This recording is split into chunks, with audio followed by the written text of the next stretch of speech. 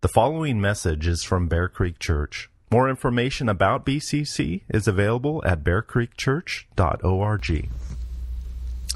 Our scripture text this morning is found again in the Gospel of John and chapter 12 and begins with verse 44. Find John chapter 12 and verse 44 in a copy of the Word.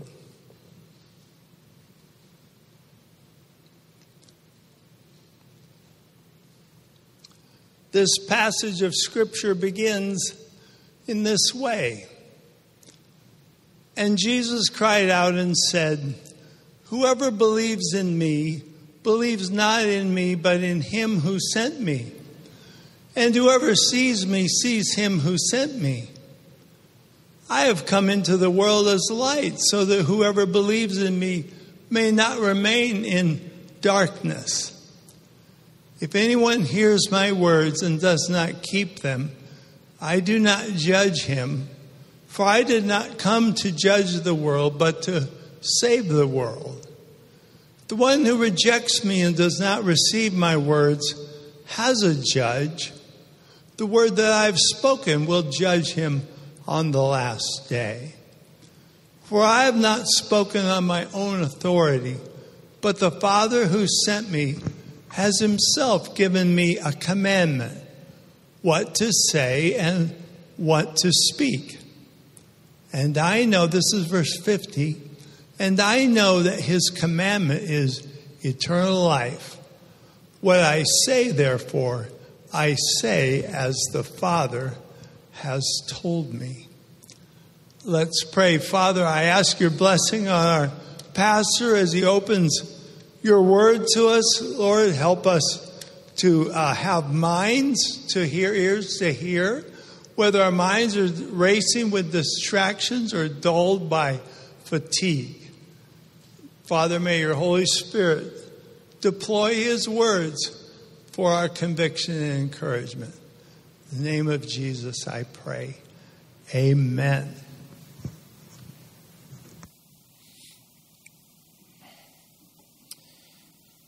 Well, this closes this section of John's Gospel in the 12th chapter. Jesus, in it, tells us why he came. He did not come on his own. He does not speak for himself. He's not making a name for himself. His judgment is not his own. Why did Jesus come? To be a messenger, to reveal God to us, to do God's mission as light in a dark world.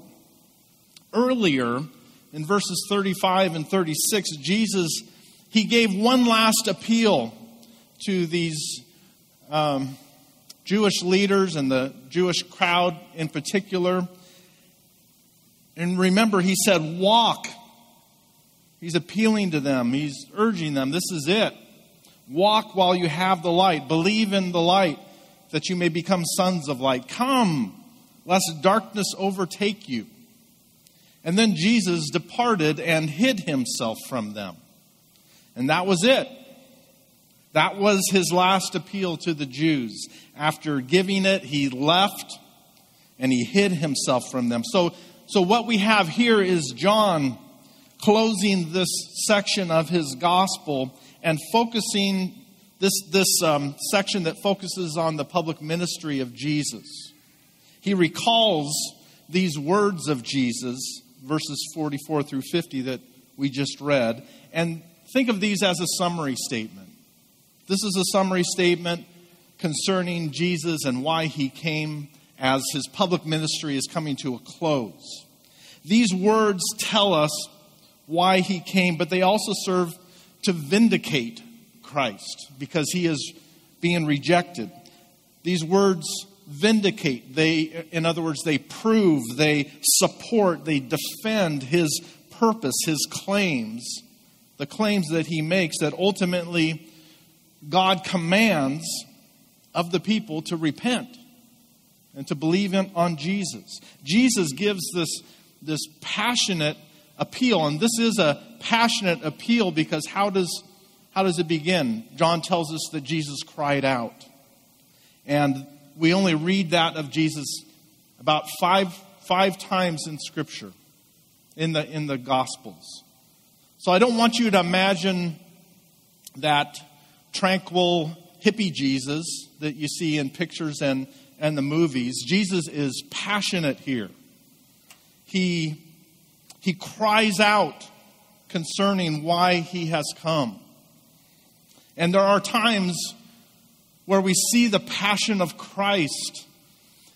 We see it as he takes up the whip and clears out the money changers in the temple. We see it at the Feast of Tabernacles where it says Jesus cried out, "If anyone thirsts, let him come to me, and I will give him drink." We read of Jesus crying out, "Lazarus, come forth." And we read a couple of times Jesus on the cross cries out. So here, Jesus cried out, telling us why he came. And the first reason that we see is that he came as God's messenger. We see this 3 times in our text where Jesus describes himself as being sent. In verse 44, "Whoever believes in me believes not in me, but in him who sent me." Jesus is God's messenger. He is the sent one. Verse 45, "Whoever sees me sees him who sent me." And then verse 49, "I have not spoken on my own authority, but the Father who sent me." Jesus came as a messenger from God. Even though he is the Word made flesh, he is God incarnate, he is the eternal Son of God, he is sent by the Father in obedience, in agreement with the Father's will to save us from our sins. So as the sent one, Jesus has the Father's authority. He is qualified to speak. And when mankind rejects him, think of it. They are not only rejecting Jesus, they are rejecting God, the one who sent him. This rejection of Jesus is an offense. It is dishonoring to God. With all that God has done in sending his Son, and we hear it today, still people complain against him, and they say, look at all the evil in the world. Look at all the suffering. Why doesn't God do something about it? And we of all people should know that he certainly has done something about it.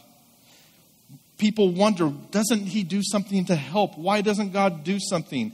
And how offensive is that question in light of the sacrifice, in light of him sending, in light of Jesus humbling himself, being born a baby that needed to grow and learn in perfect obedience to the Father, to be mocked and rejected, the very purpose of him coming to lovingly give and serve and ultimately sacrifice himself on the cross. And people say, why doesn't God do something? This is God. This is what he's done. God speaks through Jesus, and still people say, no, give me another Savior. Why can't there be another way? Jesus comes as a giver of grace with good news of salvation, and yet the world rejects him. He may not have been what the people were looking for. He may have certainly challenged their thinking. Specifically, we think of the Pharisees who enjoyed their supposed goodness and thinking that this would earn a way to heaven. And yes, Jesus exposed people's sin. He confronted false teaching. And people don't tend to like being corrected. They don't like being exposed for who they really are. But let's not pretend that God has been silent, that he doesn't care, that he hasn't done anything to solve the problems of this world. The question of making things right should not be put to God. They should be put to us. He's done everything. So whether or not we believe and receive His works, that lands on us.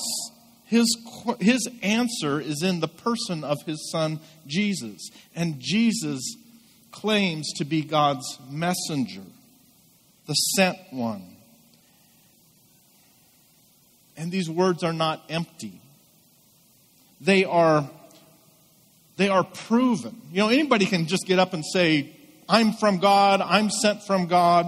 How do we know? How is He vindicated in this claim?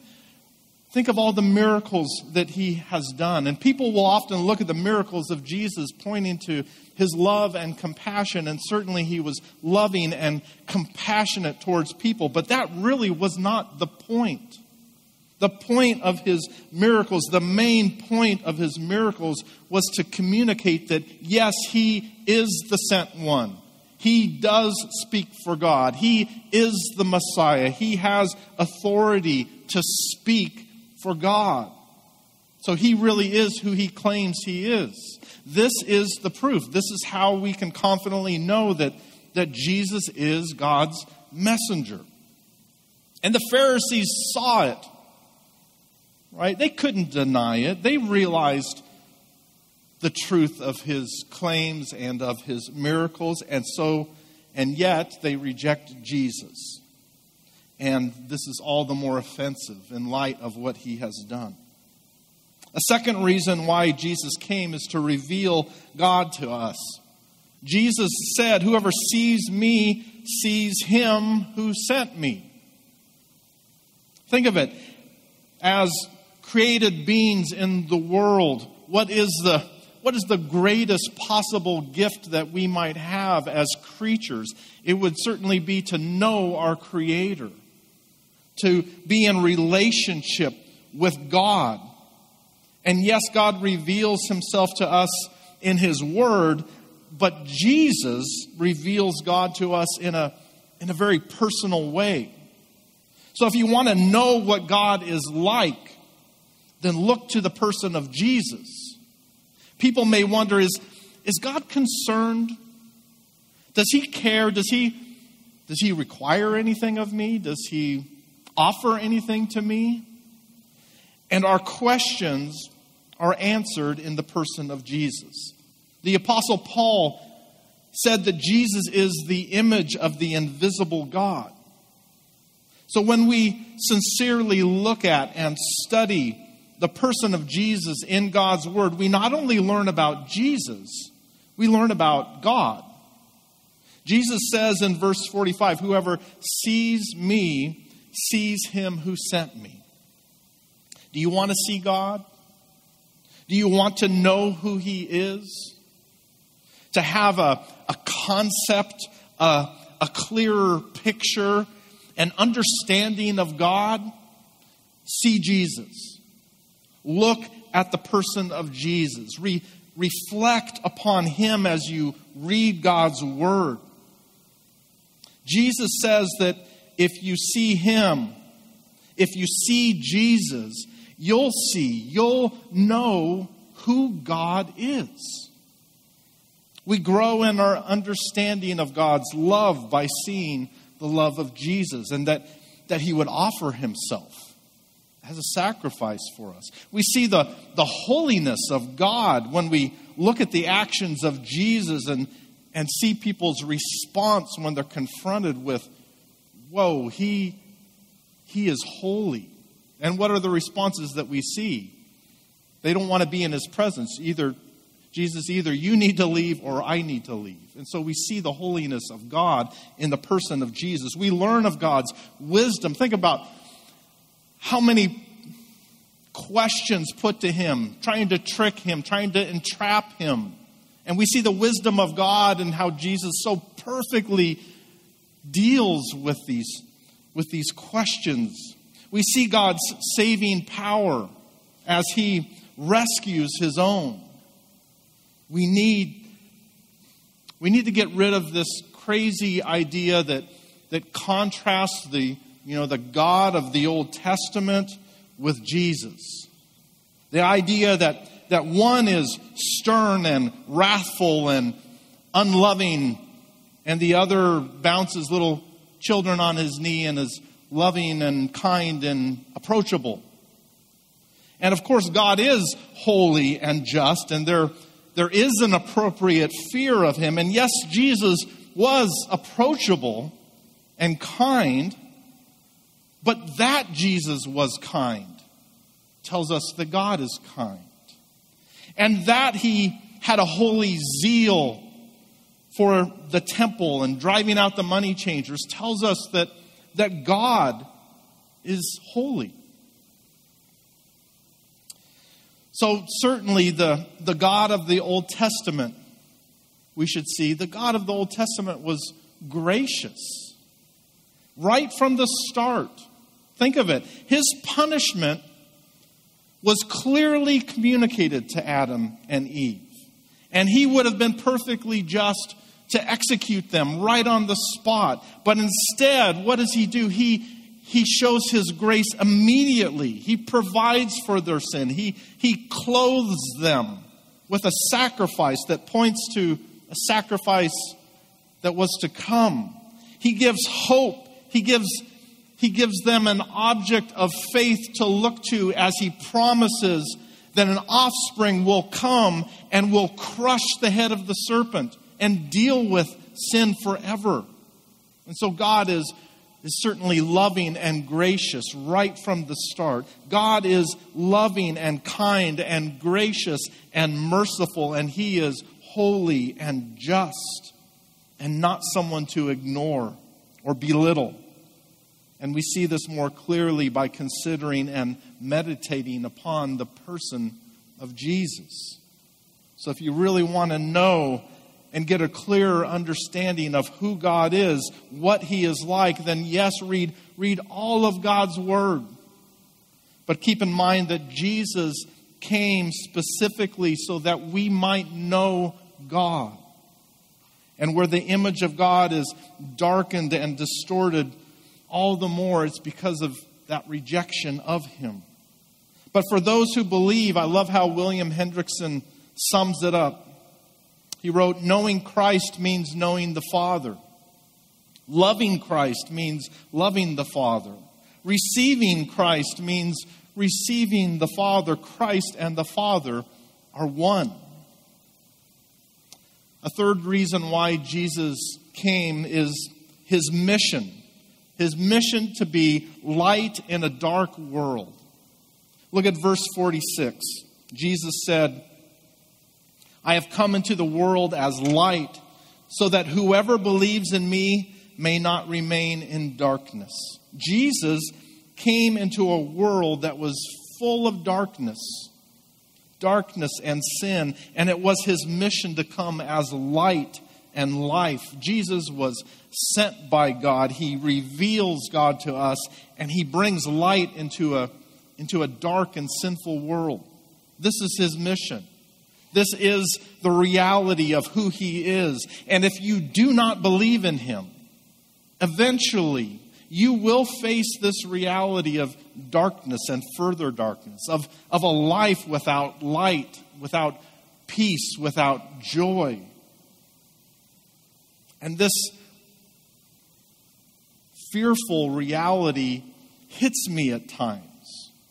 It hits me when I hear people make blasphemous statements about Jesus, knowing that one day, here's the reality, one day they will stand before him. They will be confronted with the reality of the King. Things are said in a moment and with such arrogance. And the terrible reality is that one day they will stand before Jesus with absolute clarity, having no doubt about the reality of who he is.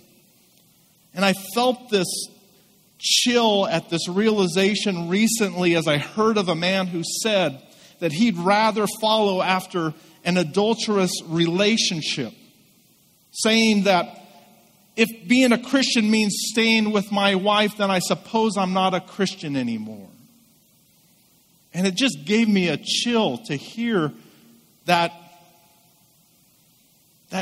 foolish decision. Does he not realize that one day he's going to stand before Jesus? Does he not believe that it profits him nothing to gain the whole world, let alone a temporary fleeting sexual pleasure, only to forfeit his soul? And this is what his statement is. It is a forfeiting of his soul. And I think he didn't realize it. But at least he recognized that it's one or the other. These obvious, intentional, rebellious choices, these blatantly disobedient choices are not ones made by followers of Christ. No, they are choices, in essence, to turn away from Christ, to leave the light and to plunge into darkness. How does one stand before Jesus in all his glory, hearing his words, his offer of himself to walk in the light, the command to believe in him, the one who has so clearly proven that he is from God and reveals God and is on a mission for God? How can one stand before him? And I think maybe they don't stand. Every knee will bow, every tongue will confess, some with thankful praise, and others, the knee will bow in fearful submission at the recognition of who they're confronted with. And I think also of those who, in seeing his coming, have that realization, and they're crying for the rocks to fall on them because they can't bear to be in his presence. This is who our Savior is. It gives me a chill to think of someone like this standing before him. I had the same realization as I heard a minister, someone claiming to be a minister of the gospel, evidently thinking that he was clever or woke, saying that when Jesus told the Syrophoenician woman, it is not right to take the children's bread and toss it to the dogs, to actually hear this man say that the woman then confronted Jesus with his racism and that Jesus repented. Oh, does that give you a chill? Oh my goodness. Not many should become teachers, certainly. No one should say such things. What blasphemy. We need to hold firm the truth of who Jesus is. Jesus, who even in the face of rejection still pleads, wanting their good, knowing what's coming for those who do not believe. And a time his patience will not be forever. He says in verse 48, the one who rejects me and does not receive my words has a judge. The words that I have spoken will judge him on the last day. Jesus' purpose, his reason for coming was not condemnation. He says in verse 47, if anyone hears my words and does not keep them, I do not judge him. For I did not come to judge the world, but to save the world. But don't misunderstand this, because Jesus will certainly, in a day to come, be the judge. His point here is that his coming, his first coming, was not for condemnation. His purpose in coming was for salvation. Jesus said there would be a future judgment. Speaking of his second coming, he says in Matthew 25, when the Son of Man comes in all his glory and all the angels with him. Then he will sit on his glorious throne. Before him will be gathered all the nations, and he will separate people. He will judge people, one from another, as a shepherd separates the sheep from the goats. Paul in 2 Corinthians 4 writes that Jesus will judge the living and the dead. So here in John 12, Jesus, he's not denying that future role of judging, but he speaks of his purpose in being born, why he came, his life of perfect obedience, all of the miracles done to prove his claims, then dying on the cross. He came for the purpose of salvation. This is why he came. But for those who reject him, he says in verse 48, the word that I have spoken will judge him on the last day. People who have never heard the gospel will be judged for their sins. But those who reject the gospel will especially be judged for rejecting the very words of Jesus. So we should realize that there will be a last day. And people will be astonished. And so we should live with this. This is a reality. We should live with this reality in mind. People need a Savior. And Jesus is the only Savior with the only answer to their need. No one else died for their sins. So we need to tell people about Jesus. But we also need to keep in mind, we get caught up in life, and we need to keep in mind that when we see the wicked prosper, when we see the unbelieving world seemingly living the good life, we need to know, we need to remember the big picture and not be envious. We should realize what awaits them, those who reject Jesus. We need to always live in light of eternity, thankful to God for his many gifts, but mindful that we're investing in the future and that the best is yet to come. We should realize that unbelievers will be held responsible for their rejection of the gospel. Jesus taught, this is the judgment. The light has come into the world, and people loved the darkness rather than the light because their works were evil. And this is what's behind the rejection of the gospel. It's not a lack of evidence. No, it's that they loved darkness rather than light. It's a sinful preference, a desire to be in control, to do what you want, and certainly not submit to what God commands. Why else would people crucify a man who went around healing and teaching good things? Jesus, he proved that he was from God. Jesus revealed our greatest need for showing us who God is. Jesus shines the light to lift us out of the darkness, and those who reject him, they do so only because they prefer the dark. And on the last day, Jesus will be vindicated. His claims will be proven true, supported, justified. They will be defended. There will be no doubt. And these last words of John 12 speak to this. Look at verses 49 and 50. And in closing, I just want to consider how Jesus will be vindicated. First, he will be vindicated because he was given the authority to speak for God. God is the one who gave Jesus the authority to demand that people believe in him as the Son of God, as the Savior. God authorized him to call for faith in him.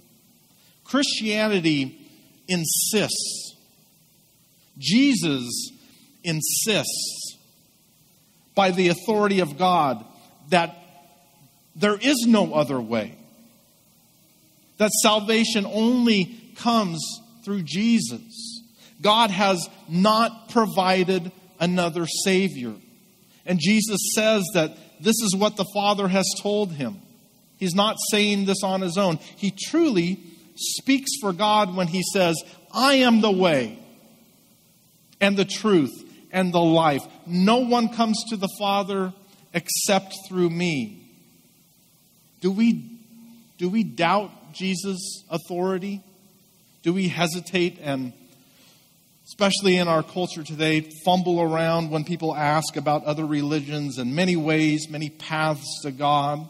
Well, if we believe Jesus, if we believe his words, that he really does have authority from the Father to say what God tells him to say, and if Jesus says he's the only way to God, then why would we hesitate to give an answer?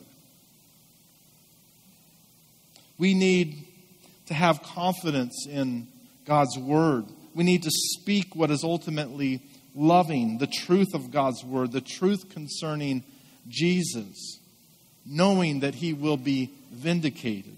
A second way in which Jesus is vindicated is by the character of his message. Think of the fruit of the gospel. Jesus says in verse 50, and I know that his commandment is eternal life. Eternal life, the character, the fruit of his message is eternal life. It is serving and loving others. It is truth and life. Jesus is proven true by the transforming effect of the gospel in our lives, and ultimately the fruit that leads to eternal life. And at the realization of this, he will be praised. At the realization of this, he will be praised. He will be proven true. He will be vindicated. But let me point out an important word in verse 50. The word is commandment.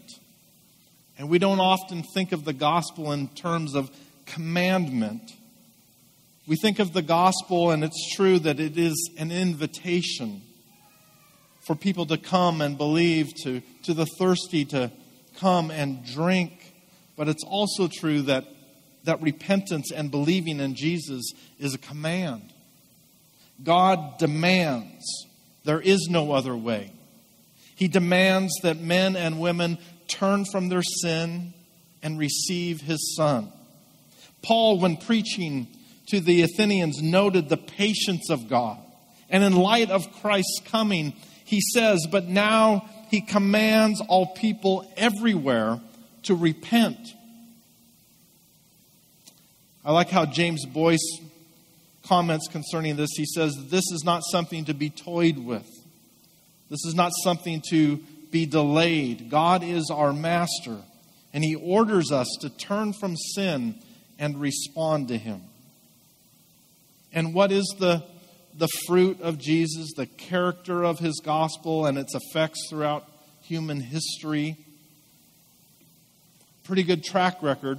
Hospitals, education, freedom, life, light, truth. This has impacted the world. It has changed hearts and brought about great charitable causes and acts of mercy. Nothing compares to the character, to the fruit, the effects of the gospel throughout human history. Jesus is vindicated also by you, by me, by lives that are changed and lived out in ways that are consistent with the character of his message. The result of our changed hearts to go and serve and give and sacrifice for the sake of others. Jesus is proven true by the character, the fruit, the outcome of his command. A command which brings life. And there will be no doubt as he is vindicated at the last day. Finally, Jesus vindicated himself by his obedience to the Father's will. Verse 50 also says, what I say, therefore, I say as the Father has told me. Jesus perfectly obeyed his Father. Everything he taught and did was in obedience to his Father. He was mocked by his family. He was hated by religious leaders, rejected for his claims and teachings, and he only cared for the approval of one, of his Father. Jesus lived for the approval of his Father, and we see this at times when the Father audibly speaks and declares, "This is my beloved Son in whom I am well pleased." When Jesus' soul was troubled and he prayed, "Father, glorify your name," his highest concern was the Father's glory and not the approval of men. And the Father responded saying, "I have glorified it and I will glorify it again." And this is all that Jesus needed to hear. And the same should be true of us. There are times you know that there's nothing you can do to change someone's mind. You're unjustly accused of something. Is it good enough for you to know God knows? He knows the truth. Those are hard circumstances, but we should care primarily and ultimately about what the Father thinks. Of course, we like to hear people say, "Good job." And there's nothing wrong. It's not sinful to want to please people. But at what cost? Today, more than ever, to speak the truth of the gospel, to speak the truth of what God calls sin, to be truly loving and pointing to God's word, which leads to life. These kinds of things will make you unpopular. The cost might be the loss of family or friends or job. You might be called names, villainized by our community. I can't believe I keep saying stuff like this, but this is where we're headed. This is where we're at and headed. So we need to count the cost. We need to be concerned about pleasing the Father and not be people pleasers. Be true to our faith. Be obedient to God. It's going to be costly. So we need to look to Christ. We need to prioritize what Jesus prioritized. We need to follow his example. We need to hold him up as the only Savior, the only way to God. To, like Jesus, care mostly, if not solely, for God's approval. After all, if God is for us, who can be against us? Do you ever hear that and think, well, actually, a lot of people could be against me? And I think the point is, well, ultimately, it doesn't really matter. If God is for me, who cares if anyone else is against me? So let's resolve, let's pray that God might keep us and use us to speak and live in such a way that we may be able to say, what I've done, I have done as God has taught me in his word. And if this is true, then we really won't need the approval of man. We won't need to fear the attacks of the world, because in the end, we know that the only opinion that really matters is God's. And those of us who are in Christ will along with Jesus, be vindicated. Let's pray.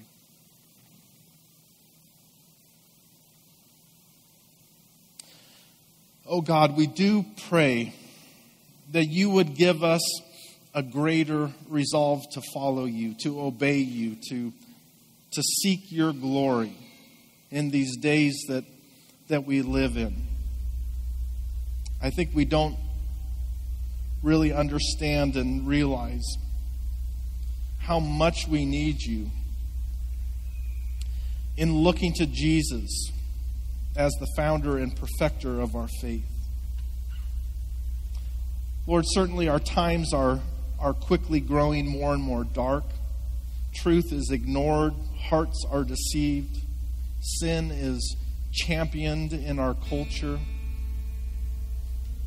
And as we look, we might be tempted to fear, to just want some form of escape. But you've called us to go and make disciples. You've called us to be salt and light, preserving what is good, enhancing the beauty and goodness of life, revealing also what is evil, and pointing people to walk in your truth. And your word is truth. So give us a hunger for your word, to know and to love you, to share your Son Jesus, our only Savior. Lord, help us to rightly represent you. Not to be people who are so confident of the truth that we're arrogant or condescending, uncaring, but really recognize the spiritual battle going on, the deceit, the way in which people are deceived. Lord, we can't be a people who take on that role of judge. You are the judge. But we can speak the truth of your word, and we can correct lovingly, compassionately. To not be arrogant. Lord, we know that Jesus will be vindicated. We praise you for that. So we pray that many will turn from their sins, that they will trust in him, and that you would in some way use us for his glory. And we pray in his great name. Amen.